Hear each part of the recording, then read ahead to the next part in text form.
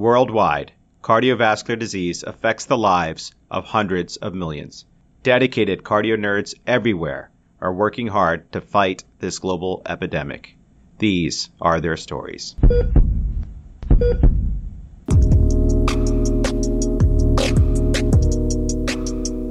Welcome back, Cardio Nerds family. This episode continues the Cardio Nerds Lipid series, which is a comprehensive, all-you-need-to-know series led by co-chairs Dr. Rick Ferraro, Director of Journal Club for the Cardio Nerds Academy and Cardiology Fellow at the Johns Hopkins Hospital, and Dr. Tommy Das, Program Director of the Cardio Nerds Academy and Cardiology Fellow at the Cleveland Clinic, and is produced in collaboration for the American Society for Preventive Cardiology.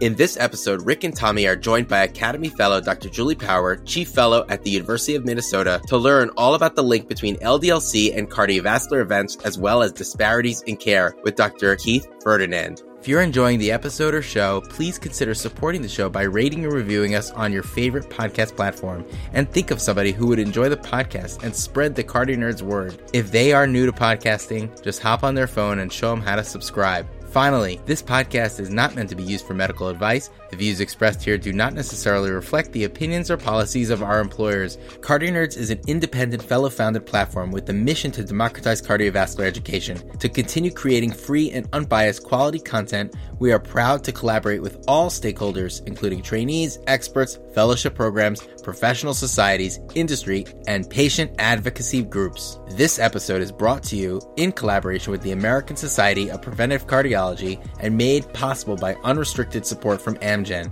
Relevant disclosures can be found in the episode show notes, and the curriculum and content is planned, produced, and reviewed solely by Cardio Nerds without external bias. It's Rick Ferraro back with Tommy Das. Thank you for joining us as we continue our Cardio Nerds prevention series on LDL cholesterol in collaboration with the American Society for Preventive Cardiology. In part one of this series, we reviewed the pathophysiology of LDL with Dr. Peter Toth. In this second part, we'll be reviewing the link between LDL and cardiovascular events, while also highlighting disparities in lipid management and ASCVD outcomes. This episode was designed by Dr. Julie Power. Julie is a Chief Cardiology Fellow, as well as a Future Interventional Cardiology Fellow at the University of Minnesota. We are proud to have her as a Cardio Nerds Academy Fellow in House Jones, named after the legendary Dr. Edith Irby Jones. Welcome, Julie. Thanks, Tommy. What a delight it is to be here discussing a topic near and dear to general practitioners, cardiac preventionists, and interventionalists alike. It's my absolute pleasure to introduce an expert in this area, Dr. Keith C. Ferdinand, Professor of Medicine and Gerald S. Berenson Chair in Preventive Cardiology at Tulane University School of Medicine. Dr. Ferdinand received his BA in biology from the University of New Orleans.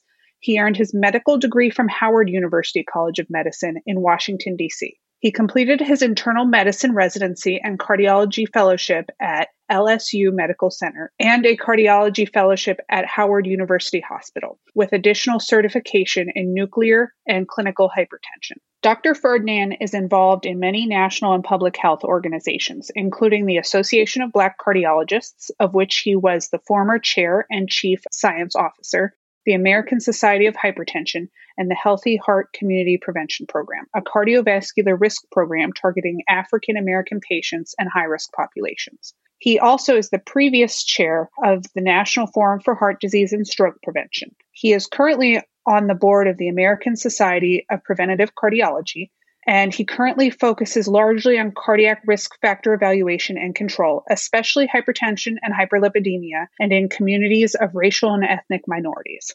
His passion for patient care is highlighted in his commitment to nonprofit work and community service. He has over 250 manuscripts published and has conducted numerous trials in the fields of cardiology, cardiovascular disease, lipids, and cardiometabolic risk, particularly focusing on the needs of racial and ethnic minorities.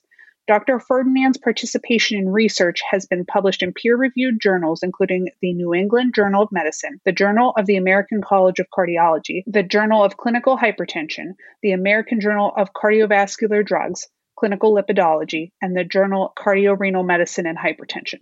Welcome, Dr. Ferdinand. Welcome. Thank you. Dr. Ferdinand, thank you so much for taking the time to be here with us tonight and to share your knowledge.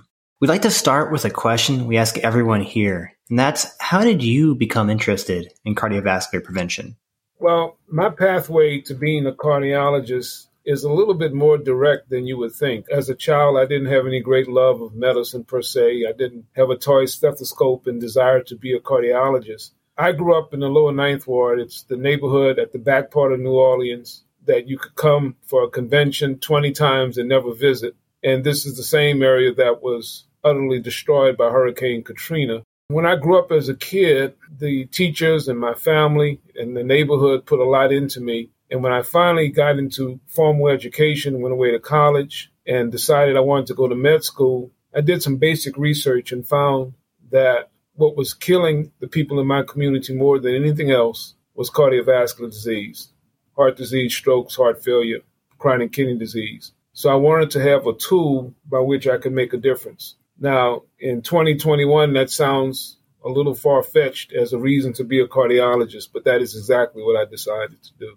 Thank you for sharing that with us, Dr. Ferdinand. It's wonderful to hear what a genuine drive and passion you have for your patients and your community. Let's get started in our preventative cardiology clinic with the first case of the day. Our first patients are Eddie and Izzo Tamaib, 20-year-old male twin brothers who are seeing us in clinic for newly diagnosed familial hypercholesterolemia on genetic testing.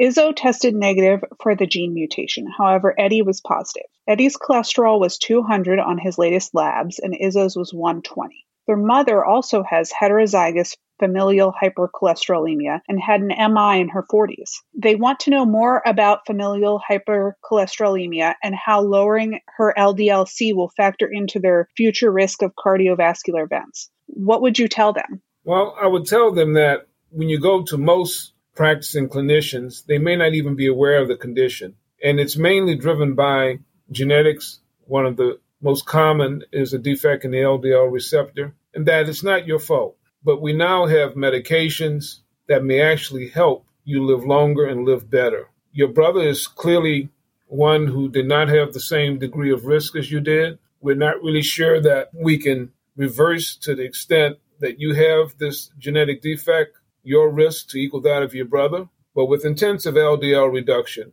it's clear that we can reduce the chances of having a heart attack, stroke, and perhaps dying from cardiovascular disease prematurely. What a great approach. And I think something that really strikes with me is just how you started that conversation. It's not your fault. And I think there's so much that goes into people who have these diseases and their conception of the disease. And having such a patient-centered approach is, to start with, is so important. I want to piggyback off that a little bit and ask a slightly different question, but an important question, a large question, and something that you have definite expertise in. We'd like to ask you to outline some of the disparities in ASCVD care within our underserved communities, and what are the primary barriers to improving health equity in that regard? A big question, but an important question. Yeah, it is a very important question. Let me first build it on the case and then widen the scope. When you look at FH, at one time we considered a rare condition. Many primary care providers and even cardiologists still are unaware of how common it is. It may be as common as 1 out of 250 persons for heterozygote. And when you look at the LDLs that they have, the surrogate that's in the guidelines would be an LDL of 190 and above, even if you don't do genetic testing. But here's what's most disconcerting. In the Cascade Registry from the FH Foundation, when they look at the attainment of an LDL of 100 or less, Black patients, women, patients of Asian descent, in their registry had less intensive LDL reduction. And what even became more distressing was that even the application of the baseline of high-intensity statins was notably less seen in the Black cohort within the Cascade Registry. So that suggests that a condition which is not simply built on lifestyle, but built to a large extent on a person's genetics, can be impacted by how that patient is treated by the healthcare system. So your question is, what drives these disparities? It somewhat presumes that everyone who's listening believes that these disparities are real. And unfortunately, many don't. They think it's social science. But if you look at cardiovascular mortality, mortality related to heart failure, mortality related to hypertension, premature heart attacks, chronic kidney disease, and end-stage renal disease, the difference in non-Hispanic Blacks or African Americans compared to the majority population are immense. It's not a little bit. It's 1.5 to 2 times for certain conditions. For end-stage renal disease, it's 2.8 to 3 times more people on dialysis who self-identify as Black, as would be predicted by the population percentage. So what that suggests is that whatever is driving this is not clearly genetic, because there's no gene or one set of genes that could explain all these disparate conditions and the real hard mortality differences that you see across populations. Here's what I think. I think it's first driven by socioeconomic status. People who are poor live poorly in the United States. And again, this is not social science. We're talking about survival, mortality, life expectancy, the bottom 1% versus the top 1%. And these social determinants of health, the surrogates of which are low educational attainment, unemployment or underemployment, living in an environment where you have high levels of violence, so-called food deserts where fresh fruits, vegetables, the Mediterranean diet, the DASH diet are just a dream. In that environment, it is hard to expect that in a 15, 20-minute outpatient clinic visit that we can change the arc of that person's life without doing more. We as physicians, though, tend not to do more. And in fact, one of the things that I find somewhat distressing, especially about some of my fellow cardiologists in training, is that probably because of the excitement of being a new cardiologist, they become more enamored with placing devices or doing a procedure or advanced imaging than treating the whole person and addressing those social determinants to the best that they can. And the reason why it's understandable, because it certainly is exciting. I actually did interventional cardiology at one time. I've done pacemakers skin to skin. But the reason why it's somewhat misdirected is because if you look at the public health burden that explains these disparities, it's not driven by a lack of coronary interventions or not having enough pacemakers or not doing enough nuclear studies. It's driven by those various social determinants that I've already described that I think underlie much of the disparities. And we don't address that, we're not going to be able to intervene and device our way out of these disparities. Dr. Ferdinand, I think this is so important. And as we've seen as trainees, having a primary care clinic or a subspecialty clinic in a food desert makes our normal advice for patients so difficult to make a reality. What can we do to support these patients at an individual level? Well, we as physicians and other clinicians can only do so much. But I think to the extent that we can, we should refer them for at least places where they can seek education and help. You should know community services and what's available. You should be aware of the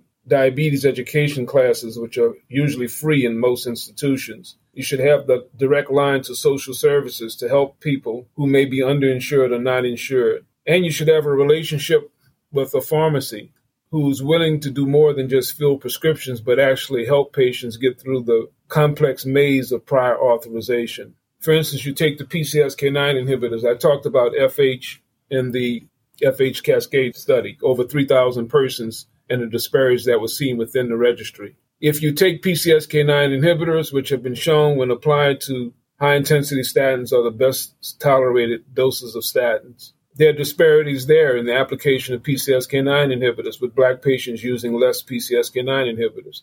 But it's not just expensive, advanced pharmacotherapy, even statins themselves. When you go to the REGARD study, the REGARD study is a large cohort, Black and white, mainly in the southeastern part of the United States, over 30,000 people.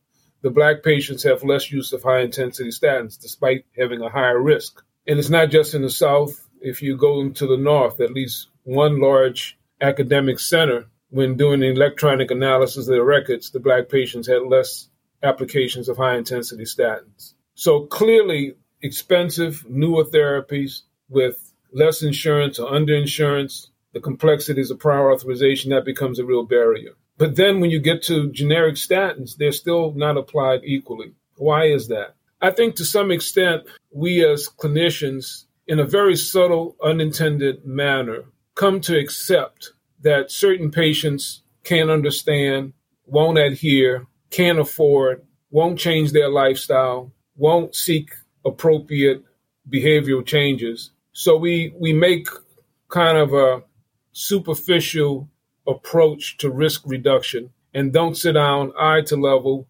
literacy appropriate, culturally appropriate, language appropriate, and educate and empower patients to make a difference. You know, it's not just cardiovascular disease. I still do clinic and I still intensively treat patients, mainly for risk reduction. But I had a patient just last week And what I do when I see a patient is I look through the electronic record and I scour the record for every test, every blood test, every x-ray, every image they've had done within the last few months to see more about what's going on with the whole patient. And this guy had a bronchoscopy approximately a month to 5 weeks ago. And in the biopsy report, it said adenocarcinoma of the lung. And when I told this 60-plus-year-old regular guy from New Orleans, African-American, I said, man, I didn't do your test when they looked in your lung, but did anyone tell you had lung cancer? He looked stunned. So what do I think has happened? Perhaps he was sedated. Perhaps the doctor even told him you have adenocarcinoma. But if you have an 8th grade education, not intelligence, but formal education, and the doctor doesn't sit down and draw a picture and explain to you what that means, what the heck does you have adenocarcinoma mean as you mumble it as you walk out the room? Follow up in 3 weeks, or I'm going to send you to heme-oncologist. The guy does not know what you just said. So I think along with all the barriers that I talked about, the structural inequalities, the social determinants, we as physicians have to do a better job of educating our patients so we can empower them to be partners in their care. And I'm not in the room with most of my colleagues, but I'm starting to think that we're not doing that we're not sitting down, touching these patients, drawing pictures, giving them handouts with people who look like them, big font, colorful pictures, and explaining to them what their disease process is. We're just doing stuff. We're doing bronchoscopies and getting biopsies and doing myocardial perfusion studies and talking about defects in the territory of the left anterior descending of moderate severity, further intervention needed. And the patient doesn't know what you just said. Dr. Ferdinand, that was incredibly powerful and just a tremendous amount to dissect there. I'm looking forward to going back and listening to this again because there was just so much that you said there that I think resonates with physicians today. And certainly, practicing in Baltimore right now, there's a huge amount that resonates for my own practice and that of Tommy as well, one of my co-residents. I did want to touch on a topic that you had mentioned a little bit. You had mentioned PCSK9 inhibitors. You had also mentioned prior authorization. Could you talk a little bit more about the role that these play for our patients with or without FH and what we can do to increase access? Well, I think LDL is a powerful predictor of cardiovascular risk, not necessarily only in clinical outcomes trials or interventional trials with pharmacotherapy, but just looking at large cohort studies, Jackson Heart Study, Framingham, Regards. But even prior to that, the endowment I have is named after Gerald S. Berenson. And Dr. Berenson was a giant in cardiology. Those of you who are not from the South, maybe you don't know him, but you should. He had the Bogalusa Heart Study. It is a biracial town in Louisiana on the other side of this large lake that sits north of the city of New Orleans called Lake Pontchartrain. Bogalusa is a country town. And Dr. Berenson had the attention of all the teachers and the politicians in that town. And he would measure the lipids, fat content, blood pressure, do x-rays, echocardiograms, and all the little kids in Bogalusa, both black and white, and was able to determine that early on in the preteen and early adolescence, the risk factors started to become apparent and some of the disparities started to become apparent. Because he was so politically connected, if the coroner had an autopsy because of trauma or violence and it was a child, Dr. Berenson had access to those records also. And he was able to show that atherosclerosis itself starts in the preteen years. So it's important to recognize that LDL increases with age. We talked about FH, which is a marker for high LDL even in very young, but without FH, just conventional LDL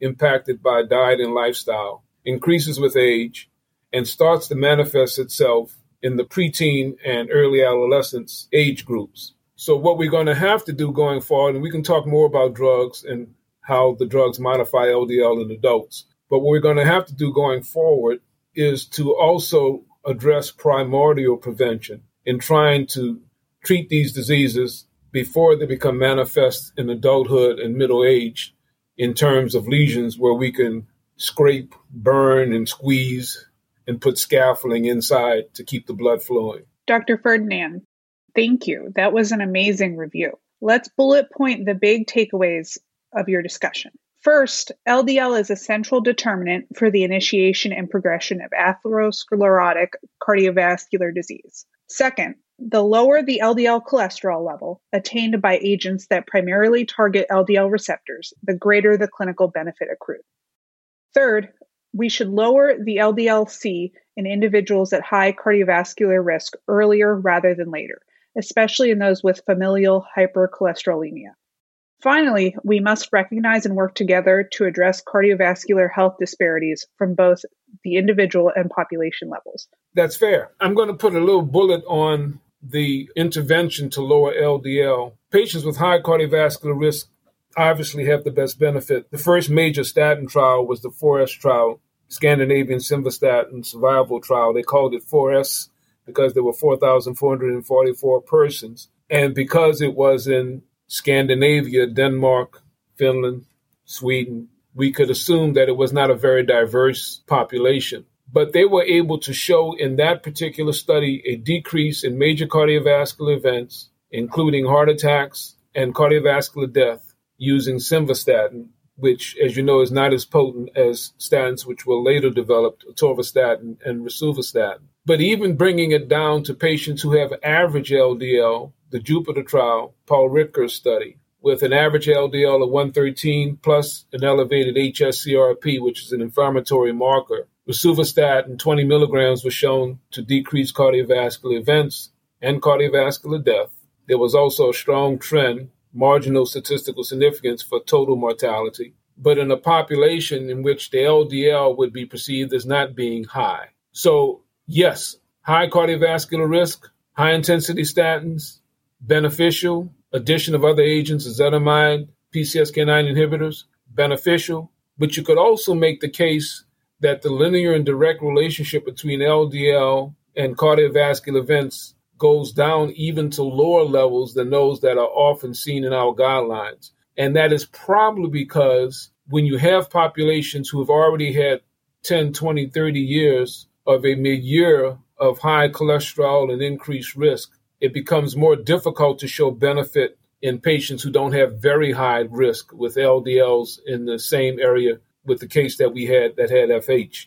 But from an observational point of view, we know looking at the PCSK9 studies that direct linear reduction in risk, if the LDL reduction is intense, maintains down to an LDL of at least 25 milligrams per deciliter, maybe even lower. But there's no reason to think it just has to be the very high risk levels of LDL in which we're going to have benefit. What an incredible discussion. And again, Dr. Ferdinand, can't thank you enough for your time and your teaching here. You know, we do have another case today, and I was hoping, Julie, could you present our next patient? I'd be happy to, Rick.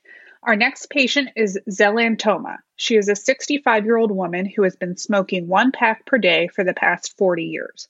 She also has hypertension, for which she takes amlodipine and hydrochlorothiazide, and hyperlipidemia, for which she takes a statin. Her last LDL was 160, and she is here today because she wants to try to quit smoking and wants to know if this will help her cholesterol levels. Dr. Ferdinand, what is the importance of high or low LDL-C as relates to other risk factors, such as hypertension? Is it multiplicative? Simple answer is yes. We talked into great detail about the impact of LDL, and certainly her LDL is very high. I have not done a risk calculation, but I would think it would be high risk, and she would need a high-intensity statin. But even more importantly, LDL cholesterol is not a risk factor that's an island. It sits in the milieu of other risk factors, and hypertension is perhaps the most potent and widely prevalent cardiovascular risk factors of all.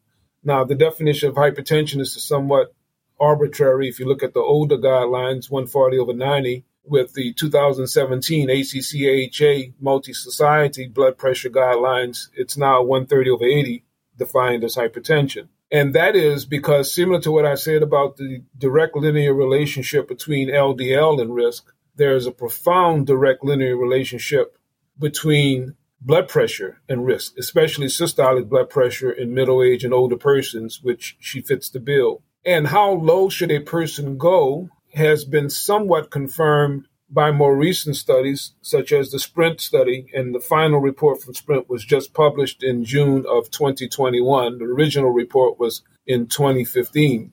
And what it suggests is that rather than keeping the old definition of hypertension with a goal of less than 140/90, attempting to reach a goal of 120 gives benefit. Now, SPRINT really didn't get the systolic blood pressure down to 120. The median blood pressure in the intensive group was 123. But it did show that intensive blood pressure reduction decreased a wide range of cardiovascular conditions, including heart attack, strokes, heart failure, and cardiovascular mortality and total mortality. So I gave you a yes when you asked, were these various risk factors multiplicative? It's a strong yes. And in fact, you can make the case that while LDL is extremely important and we should modify her LDL, if we don't control her blood pressure, we're doing her disservice. Now, we all know there's nothing good about smoking. I tend not to try to get patients to go cold turkey on smoking. There are various smoking techniques, including limiting the amounts of cigarettes that a person will have available, using various nicotine replacements, and some of the antidepressants, bupropion, also assist. But you know what's the most powerful predictor of a person stops smoking? Having a strong physician-patient relationship, and that patient understanding the deleterious effects of smoking and stopping because that physician made that recommendation. That has been shown to be the strongest means of getting a person to stop. In this particular case, then, I would manage her blood pressure. I wouldn't do it just based on office blood pressure, that magic 15-minute visit every 2 to 4 months that we do, often with poor technique, with the patient anxious, sitting on the table, the arm dangling. But I would hopefully try to get her a validated home blood pressure device. Many of them now have Bluetooth, and there are certain apps which are free where I can actually see her blood pressure on a regular basis and track it and help her control her blood pressure, not necessarily down to normal level, but clearly I agree with the new goal of less than 130/80. I think 140/90 would be inadequate to control. And I would work with her in terms of the smoking cessation and intensively drive her LDL down based on the risk calculation. I didn't do it quick and dirty, but I would suggest that, especially if we do additional imaging, coronary calcium score, we would probably show that she already has atherosclerosis. So I would think it would be reasonable to drive her LDL clearly down less than 100, but I would think less than 70. Dr. Ferdinand, again, incredibly helpful. And, you mentioned a little bit there, ambulatory blood pressure monitoring. And I know you had spoken recently as well on the recent United States Preventative Task Force recommendation to both check an in-office blood pressure and to confirm this blood pressure with ambulatory monitoring prior to treatment, and how this might serve as a barrier in underserved communities specifically. Could you speak on that a little bit here and any recommendations for clinicians? Yeah, my editorial was kind of a mixed bag. It almost sounds like I was against the recommendation that the diagnosis of blood pressure should be done out of the office for confirmation and that patients should monitor their blood pressures in an out-of-office setting. I actually agree with that, and I said that related to the case that we just discussed. But the reason it was a mixed bag, because I felt that if we're going to make these type of recommendations, we may need to make sure that patients have access. The Bluetooth devices that I talked about from the validatebp.org site, VALIDATEBP, all one word, .org, is a site where the AMA has actually studied in controlled situation the various devices and show which ones give accurate measurement. Some of them are very expensive. Some of them are moderately expensive, but all of them are probably in the range of $40 to $60 or more. And the reason I said I'm not sure that that's going to be a solution is because many people are living on an edge. They're borrowing from one credit card to another to make ends meet. And they may not have that disposable income, which to some of us doesn't sound like a lot. Here's what I think the answer is. Out-of-office blood pressure, including self-monitored blood pressure, ambulatory blood pressure monitoring, clearly gives you a better assessment of blood pressure load than the conventional office blood pressure.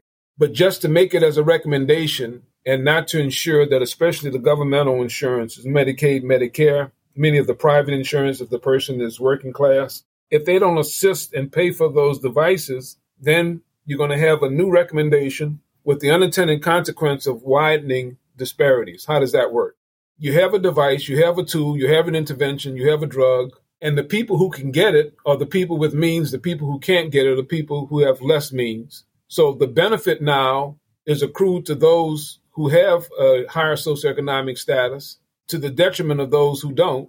So now the new device, the new intervention, the new medication, you pick your tool, PCSK9, TAVR, out-of-office blood pressure with a validated device, widens disparities. And at some point, we're going to have to stop this madness of developing new pharmacotherapeutic devices and interventions and then not making sure that they're widely available. And if we don't do that, then we're going to see what has happened for the last 20 years, this persistent, unacceptable disparity in cardiovascular outcomes described in the Heckler Report over 20 years ago and in the Institute of Medicine Unequal Treatment in 2002.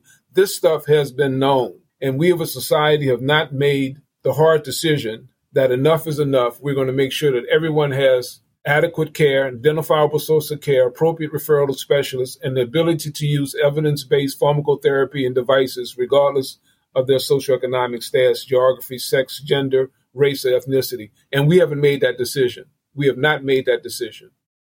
That's incredibly powerful, Dr. Ferdinand. I think what resonates with me is the need to move from the hypothetical of trials and device development or what have you, and into the real world where patients have a whole life outside the clinic and their health fits into that, and how we can make sure that what we do in pursuit of their health fits in with their life. That's really, really powerful. And I want to piggyback off that again. And what could be more real life than what we're all living through in terms of the COVID-19 pandemic? And we know you recently wrote in the Journal of the American Heart Association on how the pandemic has worsened disparities, specifically in hypertension, as well as other cardiovascular comorbidities. Can you speak a little bit more about that here and about how COVID has worsened disparities? Sure. I'm glad you saw that. I'm a cardiologist. I'm an ACC, FACC, FAHA, FASPC, FNLA. I'm a cardiologist. But what I've been doing most recently, and I did a Zoom conference today for the university,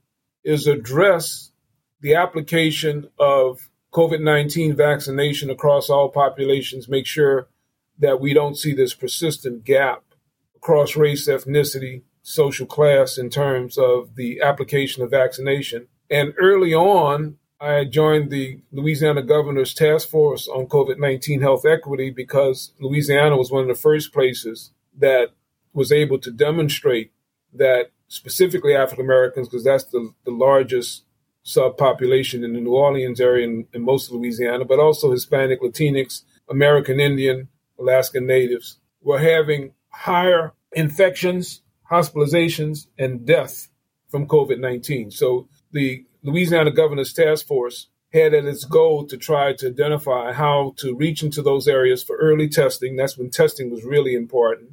And then once the vaccines became available, to reach into the neighborhoods to make sure that the vaccination can be equitably distributed. We haven't been totally successful, by the way, because, like I said, these disparities have been persistent for decades. As it relates to cardiovascular disease, I transitioned much of my clinical care, outpatient care, to telehealth. And I was pleased to be able to stay in touch with most of my patients, but there was a difficulty, and here's the difficulty. Just like there's a gap in terms of conventional education, there's an IT gap. There's a gap in the availability of broadband, fast-speed internet. There's a gap in the ability to buy home blood pressure devices, which have been validated and could Bluetooth to me, or I could be assured that the numbers I was getting were real. And even the virtual platforms in electronic health records. It sounds real easy. In fact, you hear people flippantly say that 95% of people in the United States own a smartphone. That might be true, but when you pierce what that means, many older persons, including disadvantaged patients, may not even have an extended plan. They may only have a set number of minutes that they use. And they may have never used that smartphone to communicate with anyone. They don't search the World Wide Web. They use it to call their grandkids, and that's about it. So for many of the patients, it was very difficult for them to link, to utilize the technology. And I wasn't really sure that the numbers I was getting were even valid. What I think we should do in the future. In the future, I think we should maintain reimbursement for telehealth, but we also need to build in reimbursement for the blood pressure devices. There is a small fee for monitoring the blood pressure electronically. We need to maintain that or even increase that. And fortunately, because most of the blood pressure, almost all of the 125 medications that are available to control blood pressure are generic, we need to make sure that there are very little barriers for patients getting their medicines. I would even say give it to them, because the cost to our society of uncontrolled hypertension is so high in terms of heart failure, chronic kidney disease, end-stage renal disease, peripheral arterial disease, strokes, heart attacks, that given a generic antihypertensive medicine and paying for a person to have a valid blood pressure device and then helping them overcome the barriers, the IT barriers to understanding, would probably go a long way towards not only reducing disparities, but saving healthcare costs for hospitalization and disability. But again, as I just mentioned to you, based on the Heckler report and Institute of Medicine report from 2002, we've been knowing about these disparities. Everything I just said, the people who make policy in the United States, I would hope to think they already know that, but we haven't taken the step to make those things real. Why that is, I don't know. Dr. Ferdinand, thank you for that insight. I think it's really important for us to contemplate these multi-level and complex disparities and barriers regarding access to healthcare, like you just discussed. And it's not always a part of our training necessarily. We don't get a formal class or teaching or graded on this. So thank you for making us think about all of this, because even though as residents and fellows and trainees, we are probably exposed to these barriers every day, it's not something that I think all of us think about regularly, but it's probably very important to think about it more often than we actually do. Well, it's a real problem in terms of life lost and disability related to cardiovascular disease. These disparities are harsh, persistent, and unacceptable. And just to make the case even stronger, you can do your own analysis by zip code. You can see the rates of cardiovascular morbidity and mortality by zip code in the United States. Many of the worst outcomes are within a long walk or a bicycle ride of major academic centers in some of the big cities in the United States, including Chicago, New Orleans, Baltimore, Durham, Los Angeles. So just because you have world-class inpatient facilities with high-level technology available doesn't mean that the people who live within walking distance of that institution have better outcomes than others. In fact, the opposite is true. You would have to do your own research for your own institution to see to what extent it fits the bill.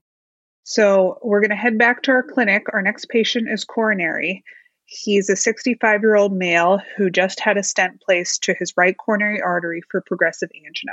He was not on any medication prior to his stent, but now he is on dual antiplatelet therapy, a beta blocker, and a high-intensity statin. His LDL in the hospital was 185.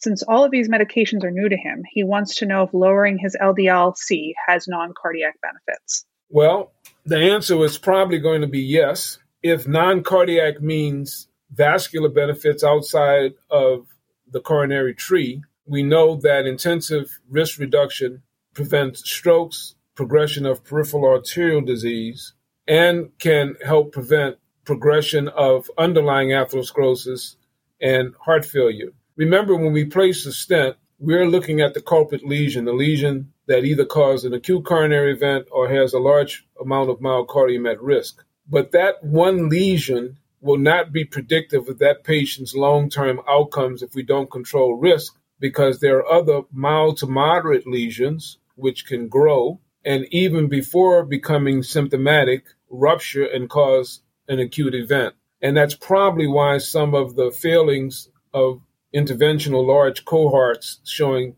that intensive risk reduction is just as good as approaching the one culprit lesion is not because approaching the one culprit lesion doesn't help in terms of saving myocardium and relieving symptoms, but because if you don't control the risk, the other mild to moderate lesions will continue to grow, will become unstable and rupture. So when you look down the road 2, 3, 4 years, it's going to be hard to show that you were able to improve survival. So I'm not anti-coronary intervention by any means, but I'm also suggesting that that needs to be done in conjunction with intensive risk reduction.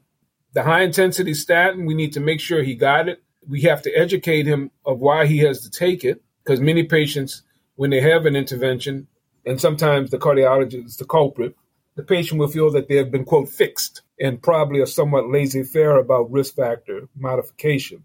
So, yeah, I would intensively lower it. I would do the high-intensity statin. I would suggest adding ezetimibe may have some benefit, anywhere from 10 to 15%. Would not be surprised if he's going to need a PCSK9 inhibitors. The prior authorization has become a little bit less rigorous at this particular point, especially if you have that relationship with a pharmacy that knows how to access the medications. He may benefit from a PCSK9 inhibitor. And dietary intervention along with cardiac rehab, because cardiac rehab will allow someone to touch him, to measure his blood pressure, to make sure he has his blood drawn, to talk to him about his adherence, and to actually visualize him while he participates in aerobic activity.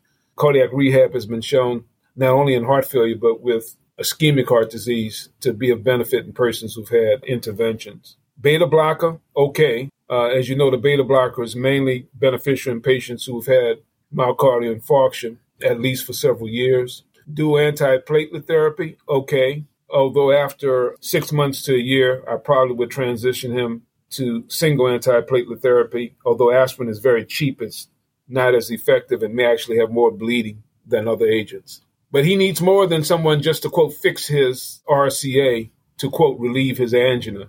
He needs a modification of his risk. His vasculature is in a perilous situation, and intensive LDL reduction, when you look at the trial list, not only affects coronary events, but peripheral arterial disease, strokes, heart failure, wide range of cardiovascular events. Dr. Ferdinand, thank you so much. And as a trainee, hearing you cover the broad array of therapies and recommendations we should have for this patient, and not just, as you say, fix the lesion, is extremely powerful and really a learning opportunity for us all. Just to twist the case a little bit, let's assume we've done some of those things and we've brought our patient's LDL down to 68. This is technically now below the 70 recommended by the AHA-ACC guidelines. But are there benefits to still be derived from trying to get it lower?